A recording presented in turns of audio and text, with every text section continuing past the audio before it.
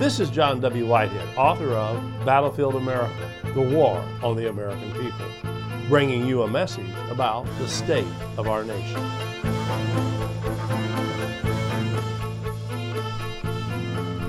Americans are not safe in their homes, not anymore at least. This present menace comes from the government and its army of corporatized, militarized mercenaries who are waging war on the last stronghold left to us as a free people, the sanctity of our homes. Government agents, with or without a warrant, with or without probable cause that criminal activity is afoot, and with or without the consent of the homeowner, are now justified in mounting home invasions in order to pursue traffic violators, seize lawfully owned weapons, carry out knock-and-talk chats with homeowners in the dead of night, prevent individuals from harming themselves, provide emergency aid, intervene in the face of imminent danger, serve as community caretakers, chase down individuals suspected of committing misdemeanor crimes, and anything else they can get away with. This doesn't even begin to touch on the many ways the government and its corporate partners in crime may be using surveillance technology, with or without the blessings of the court, to invade one's home with wiretaps, thermal imaging, surveillance cameras, and other monitoring devices. However, while the courts and legislatures have yet to fully address the implications of such virtual intrusions on our Fourth Amendment, there's no mistaking the physical intrusions by police into the privacy of one's home, the tow-hole entry, the battering ram, the SWAT team raid, the knock-and-talk conversation, and so on and so on. Whether such intrusions, warranted or otherwise, are unconstitutional continues to be litigated, legislated, and debated. Two cases before the U.S. Supreme Court this term, Caniglia v. Strom and Lang v. California, are particularly noteworthy. In the Caniglia case, police want to be able to carry out warrantless home invasions in order to seize lawfully owned guns under the pretext of their so-called community caretaking duties. Under the community caretaking exception to the Fourth Amendment, police can conduct warrantless searches of vehicles relating to accident investigations and provide aid to citizens who are ill or in distress. At a time when red flag gun laws are gaining traction as a legislative means by which to allow police to remove guns from people suspected of being threats, it wouldn't take much to expand the Fourth Amendment's community caretaking exception to allow police to enter a home without a warrant and seize lawfully possessed firearms based on concerns that the guns might pose a danger. What we do not need is yet another pretext by which government officials can violate the Fourth Amendment at will under the pretext of public health and safety. In Lang v. California, the police want to be able to enter homes without warrants as long as they can claim to be in hot pursuit of someone they suspect may have committed a crime. Yet, as Justice Neil Gorsuch points out, in an age in which everything has been criminalized, that leaves the door wide open for police to enter one's home in pursuit of any and all misdemeanor crimes. At issue in Lang is whether police can justify entering homes without a warrant under the hot pursuit exception to the Fourth Amendment. The case arose after a California cop followed a driver, Arthur Lang, who was honking his horn while listening to music.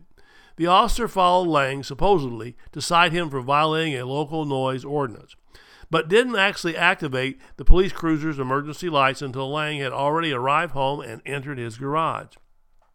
Sticking his foot under the garage door just as it was about to close, the cop confronted Lang, smelled alcohol in his breath, ordered him to take a sobriety test, and then charged him with a DUI and a noise infraction.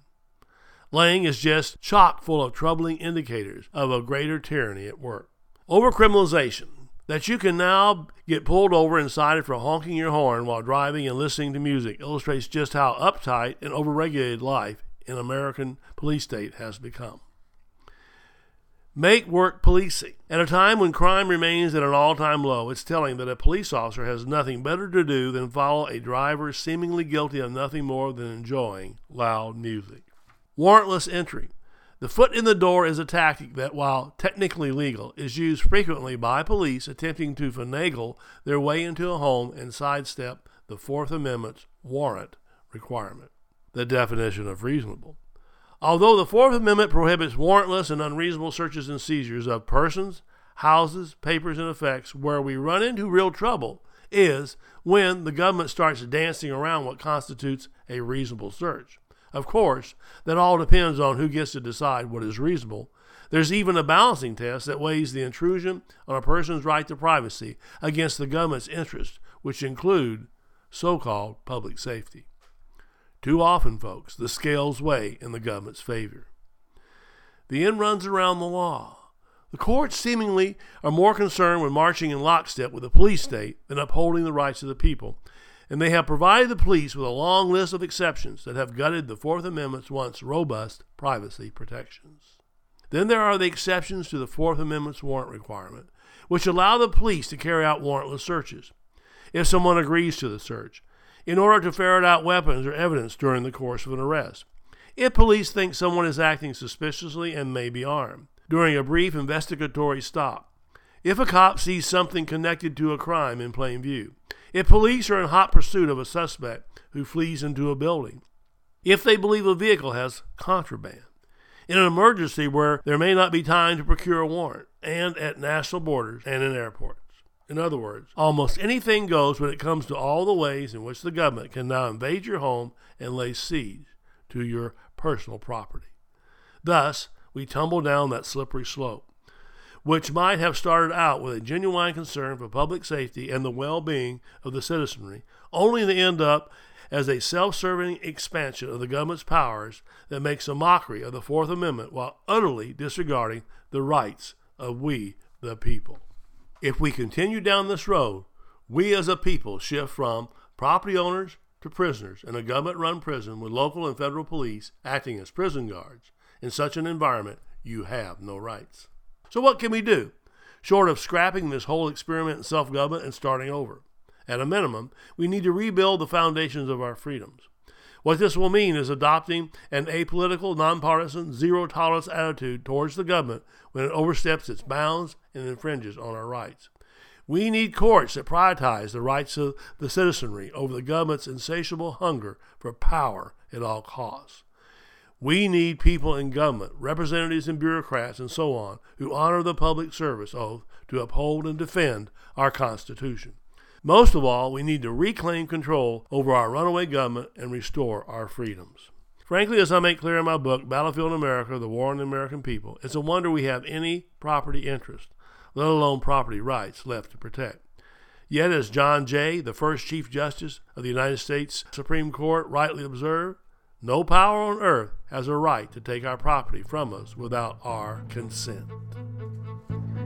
The Rutherford Institute is doing its part to push back against the police state and make the government play by the rules of the Constitution. But we can't fight these battles alone. To join the resistance, visit our website at www.rutherford.org and check out our library of thought-provoking commentaries, legal resources, and so much more. Subscribe to our email alerts and I will send you my weekly commentary, Rutherford Press Alerts, and a weekly rundown of pertinent headlines and news articles to keep you apprised of the growing threats to our freedoms. And finally, if you are able, please consider making a tax-deductible donation to the Rutherford Institute by again visiting us online at www.rutherford.org or donate using PayPal. Your donation allows the Rutherford Institute to push back against the government's power grabs, corruption, and ongoing assaults on the Constitution. Together, we can make America free again.